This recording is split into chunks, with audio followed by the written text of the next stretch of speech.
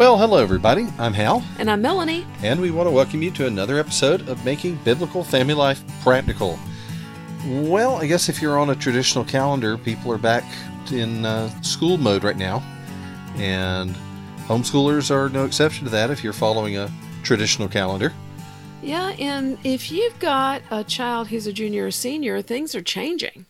You're thinking about the end. You know, when you start out homeschooling, it seems like an impossible length of time until they graduate. But it happens more quickly than you can imagine. And there's a lot that goes into that which you may not have thought about, particularly if this is the first time you've looked at this period, if this is your eldest child or at least your eldest homeschooler. There's a lot going into senior year that you might not have made plans for. So I just want to talk a little bit about some things we've learned several laps around the track with ours. I think one of the first things is to sit down with them and do some brainstorming. Mm-hmm. Look at the talents that they have, the interests that they have, things that they can do to support themselves that use both some of their talents and some of their interests that people actually pay them for. And also things that they seem to have a natural tendency toward. Excuse me. You know, because there's things like, I know I saw it with myself just in my grown-up career that everywhere I went, I seemed to get assigned to write things. I seemed to be always the one that was chosen to be the editor of the newsletter or to write the minutes for the meeting or whatever. Well, you know what? It's because the people around me saw that I was a good written communicator, and I wasn't really thinking about that. Well, no, you had... I think when we were coming through school, if you could do math and science, you got pushed very hard into math and science. And so, like, your kids looking around your dining room table, you know, you may have one who just naturally reaches out to people, and people trust them. People come and ask them for help or ask them for advice or... That's somebody who's going to be a good counselor, a good doctor, a good salesman, you know, a good business owner. Mm-hmm. Or the one who has a million different business ideas. Oh, yes. We've had some like that. And sure enough, as adults, he's an entrepreneur. Yeah. But, you know, maybe they haven't recognized that in themselves yet. But just say, what do you see that they just naturally seem to be doing all the time, that people just naturally call them for?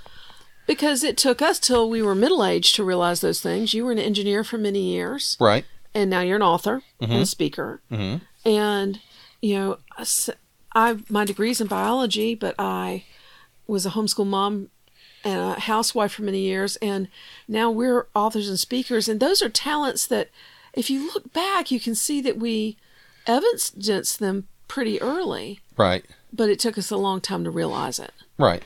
But we can help our kids with that, help them figure out what they're good at, the talents we see in them, recognizing, though, that it's their life and their choice. Right. And then figure out where they need to go after high school. You know, are they going to start a business immediately? Are they going to go into the military? Are they going to go to college? I do think it's important to realize that you may be looking at a long time before they get married. Because I know many of my friends, when our older kids were younger, many of my friends were like, I don't want my daughter to go to college or to get a job when she graduates because she just wants to be a homeschool mom. And that's a great goal for a young woman. Right. But the problem is the average age of first marriage is nearly 30 now. Yeah. Yeah. And so it just actuarially speaking, it just seemed like you need to plan on what are you going to do with your time if Prince Charming hasn't showed up, or if you haven't found the right girl, if you're a guy. You can't schedule things that you don't really control. Yeah. And that's an important principle as you counsel your kids and as you raise them yourself too. But let's talk about practical things that need to happen in the senior year. We're dealing with this right now. We've got a senior this year. One of the first things you probably ought to do is schedule them to take, if you haven't already, schedule them to take the SAT and the ACT, even if you think they're not going to college. Right. Because they may change their minds. And it's never going to be easier to do those tests than when that math is fresh in their minds. Right. And so it's a good idea to go ahead and have them take them. For one thing, they may do a lot better than you imagine. Yeah, and if they don't do as well as they hoped, you may not realize that you don't have to tell anybody what those scores are. That's your choice. And so if their verbal score is not as high as you think it ought to be, they can take it again later. And then when you prepare their transcripts, you can use whichever iteration of the verbal part, you can report that, and whichever iteration of the math part, you can report that. I mean, that's okay. That's commonly done, and it's just expected. Yeah, you can. So when the first time they take it, you don't have to send it to any colleges. Right. You can just see how they're doing. But that's really important if there's any possible chance that they're going to go to college in the next few years. And a lot of kids you may not imagine there's a chance may go. We had a severely dysgraphic child. Right. Severely dyslexic. Real learning struggles. He's now a college graduate with a double major. Just excelled when he got on campus. Yeah, so you really don't know. And because you don't know, you need to prepare for eventualities. Right. Also, if they're going to college next year, you need to apply a lot earlier than you think. And I think that's earlier than when we applied. Oh, for real? I think, back when we had to chase the dinosaurs off the porch before we could take our thing to the mailbox, it's still, the dates have moved further and further back. It used to be after Christmas of your senior year. Yeah. But now, if you want to consideration for scholarships, often the deadlines are in October or November. Right. And and so that's, you still have until like May 1st to make your decision and commit to a particular college. Right. But and even if they got rolling admissions or something, that the timetable for when they are doing the financial aid decisions like that, particularly the college scholarships. And by the way, you're going to have a whole lot better field for financial aid from the individual colleges than you are from things like the National Merit Scholarships and other programs. Those are great honors. But really the pool of money is at the local colleges. Well, everybody asks, where do they get scholarships? Where can we apply? Generally, outside scholarships take a lot of application time and effort for very little reward. They might be $1,000, $2,000. And then when you go to college, the college will reduce their financial aid by the amount of outside scholarships you get. Yeah, and those, again, those are good things maybe on the resume possibly, but I mean, as a practical matter, I know I got a National Merit Scholarship, and when I got it, I think it was like $1,500. Yeah. And it's not much different now, although college tuition has gone up like a factor of 5 or 6. Yeah. And so, again, if you seriously need financial aid, then get your applications into colleges early. And also fill out the FAFSA early. And you may think, there's no way we're going to qualify for federal financial aid. Maybe not. You might be surprised, especially if you have a lot of children. Right. But the colleges use that to help their need-based aid, help figure out their need-based aid. Typically, you can apply October 1st, and you'll use the data from the previous year. So if you're applying in October of 2023, you'd use data from 2022, your 2022 taxes. Okay. But this year, one time only, it's not going to be available until December of 2023 because they're changing the processing. Ah, okay. And so fill out the FAFSA early, take the SAT and SAT early, do college apps early. One thing, though, we haven't talked about is how do you even know when their senior year is? Okay, well, that's a good point. And we did talk about that a few episodes back about graduating early or late or what time. So if you're curious about that, go back and listen to that episode because we gave some very good reasons that sometimes you may want to graduate them late. And that will be a benefit to them. And I'll put the link in the show notes. That is at halandmelanie.com/radio if you want to find it easily. We need to take a break and thank this week's sponsor, Hal. And when we come back, let's talk about some even more important things you want to do their senior year. Okay. We'll be right back. Support is from TBN. Weaving its way through the heart of the Holy Land is a well-worn path that once felt the footsteps of Abraham, Isaac, Jacob, King David, and Jesus. Host David Friedland and Mike Pompeo take a sacred journey of hope along Route 60, the biblical highway. Experience the land of the Bible as you've never seen it. In theaters September 18th and 19th. Route 60, the biblical highway. Information at route60.movie. That's route60.movie.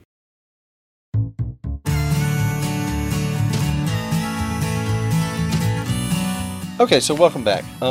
So we were talking just a minute ago, we were talking about college applications. And, one of the things that really struck me as we've gone through the process is how often the information that you need to put into that form, particularly things like essays and short descriptions and biographical information, so much of that shows up again and again. It really helps to keep that all on file. Put it in a Word document or something like that where you can just cut and paste. Oh, yes, because so many colleges will ask similar questions, and you might have to rework a sentence or two. Right. But you can reuse that work, and college applications are a lot of work. And listen, when I applied, and I applied to some elite colleges, college applications were like 1 to 4 pages, handwritten and very short and simple and sweet. And now it's ridiculous. Right. Some of them will take you several hours to do one school's application, and it's time consuming, and your kids need your help. They may need you to type while they talk if you have a child who struggles with dysgraphia or struggles with getting their brain together as they're writing. Right. They're going to need you to check it over and give them ideas for spelling and grammar. Mm-hmm. They're going to need your just advice and input. It's a whole new world to them. Mm-hmm. But senior year's it's very time consuming, just all the college stuff or preparation for life stuff. Mm-hmm. But there's a lot of other things going on that can make it a stressful time for families. Okay. Like I have noticed with our kids and with other kids, you ask a kid in the beginning of their junior year, where do you want to go to college? Oh, I want to go to the Puget Sound, no kidding. 3,000 miles away. One of my classmates, now I grew up in South Carolina, East Coast. And one of my classmates actually did go to the University of Puget Sound. I said, why did you want to go there? And he said, because I want to get as far away from this town as possible. You know what? Our guys drew a circle of about 1,000-mile radius. More 500. And then it got smaller and smaller as the months went by. Well, it's fall their junior year, they're like, oh, I could go to Canada or I could go to Germany. And then yeah, you could. It gets to be fall their senior year and they realize they're actually leaving home, and it's like, nothing outside 500 miles. I want to be able to get home in one day. Right. And so be prepared for that it is scary when it actually comes down to it. And a lot of kids who are like, I can't wait for the adventure, when it actually comes down to it, are like, Uh-huh. And so we need to be gentle with them. Right. To recognize that, leaving home is a big deal, and it's hard, and it's scary, but it's also exciting and fun. Uh-huh. Well, I think one of the big benefits of going away to college, and I experienced this, was that I could be out and kind of living on my own and making my own decisions and managing my day, but I was close enough that if I needed a break or if I needed help, that I could get home and it wasn't going to require a change of flights in the middle of the country or $1,200 investment or anything else. It was something that there was a backstop. There was a backup available. And that wasn't, I didn't live at home. I lived away on campus. I was 3 hours away from home, but that wasn't the other end of the galaxy. Yeah. And so, there's some balancing there that goes on. There's a lot of growing up that happens in our kids when they leave home, and also in the parents, because I have seen in a lot of the parents that we talk to that sometimes when kids don't leave home, and there are good reasons not to leave home. Right. There are good reasons to go to college from home to save money, kids that need more help, maybe that have a health issue, whatever. There are really good reasons to stay home. However, it becomes imperative for the parents to change the way that they interact with that child, to recognize it's no longer a child, this is an adult. And that's part of the transition of the senior year, is you're transitioning from I'm the parent, here's what you do, to you're an adult, would you like some advice? Right. And that can be really hard for some families. Yeah. It's hard to take your hands off. You think maybe they'll make a mistake. Well, you made plenty of mistakes. You survived. Yeah. Yeah. And so there's a lot of emotional baggage with the senior year, both for parent and child. Mm-hmm. But one thing I want to say to the moms particularly, because I see a lot of moms of seniors posting right now, I just can't bear the thought of them leaving. I've been crying for days. One dropped her child off at college, and she said, I've been crying for days. It is an adjustment when they leave home.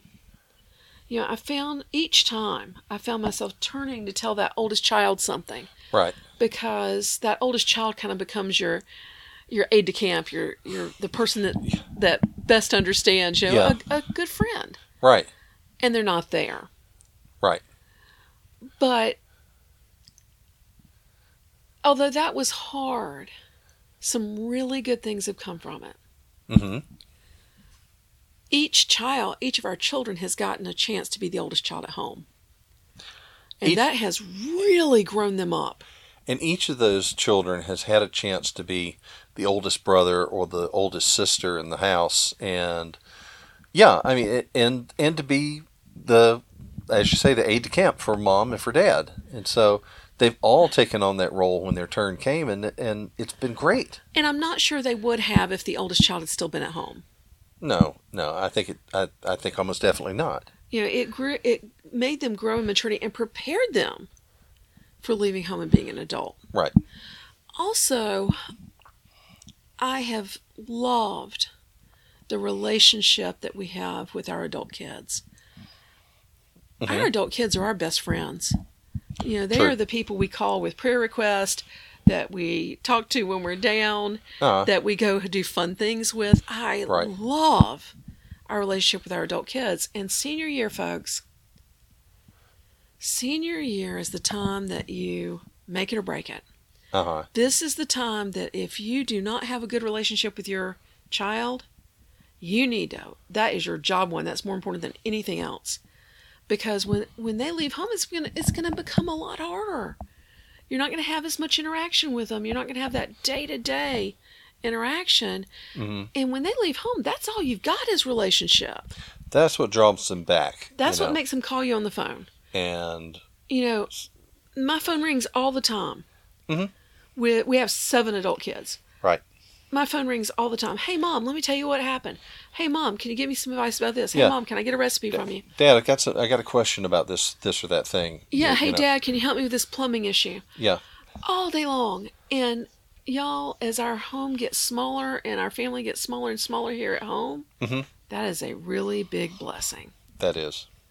Now, we've got a lot of information on how to build relationships. Uh-huh. And one you may want to check out is our workshop, How Not to Lose Your Teens. Okay. And you can download that free at raisingrealmen.com/notloseteens. All one word. No spaces, no caps. Right. raisingrealmen.com/notloseteens. Would you put that on the we'll page? Put that on the show page. Yes. Because it will give you practical ways to build relationship with your kids. Mm-hmm. And there's a lot of stress in the senior year. Right. A whole lot of stress as they suddenly realize, oh my word, adulthood is here. What am I going to do? It becomes real. Yeah, it becomes very real. Mm-hmm. And how you deal with that stress and how you get through it and the kind of relationship you build will make a big difference in how the next few years go. We've had a bunch of episodes that deal with things that you're going to be dealing with this last year with your senior and the process of applying for college or choosing a career path or whatever else. So go to our show page, and I'll put a bunch of links there. Go to halandmelanie.com/radio. That'll take you to our network show page, and there'll be some suggested podcasts that the system generates for you as well. So just cruise through those archives and see if you can find some information that'll help you with some of the things you're dealing with. Well, Hal, we're almost out of time. Yes, we are. As you face the senior year of your child, especially if it's your oldest, don't be afraid. God has purpose in this, and the years to come are going to be a blessing. And this is all part of the process of growth. This was something that you've been working toward for years, both of you, all of you. And so it's just your next step, and embrace it. look forward to it and look forward to God bringing forth the results and the fruit. Okay? So look, we appreciate your time with us, and we hope you'll join us again as we take biblical principles into the 21st century family. Until next time, I'm Hal. And I'm Melanie. Thanks for listening. Bye, y'all. You've been listening to Making Biblical Family Life Practical with Hal and Melanie Young. If you found this program interesting, challenging, and encouraging, why not join us on the web at halandmelanie.com. That's HALANDMELANIE.com. Or follow us on social media. You can find us on Facebook at Facebook/Hal and Melanie or Facebook.com/Raising Real Men. This program is a production of the Ultimate Homeschool Radio Network. Join us next week when we'll be back to talk about making biblical family life practical. Until then, thank you and God bless you for listening.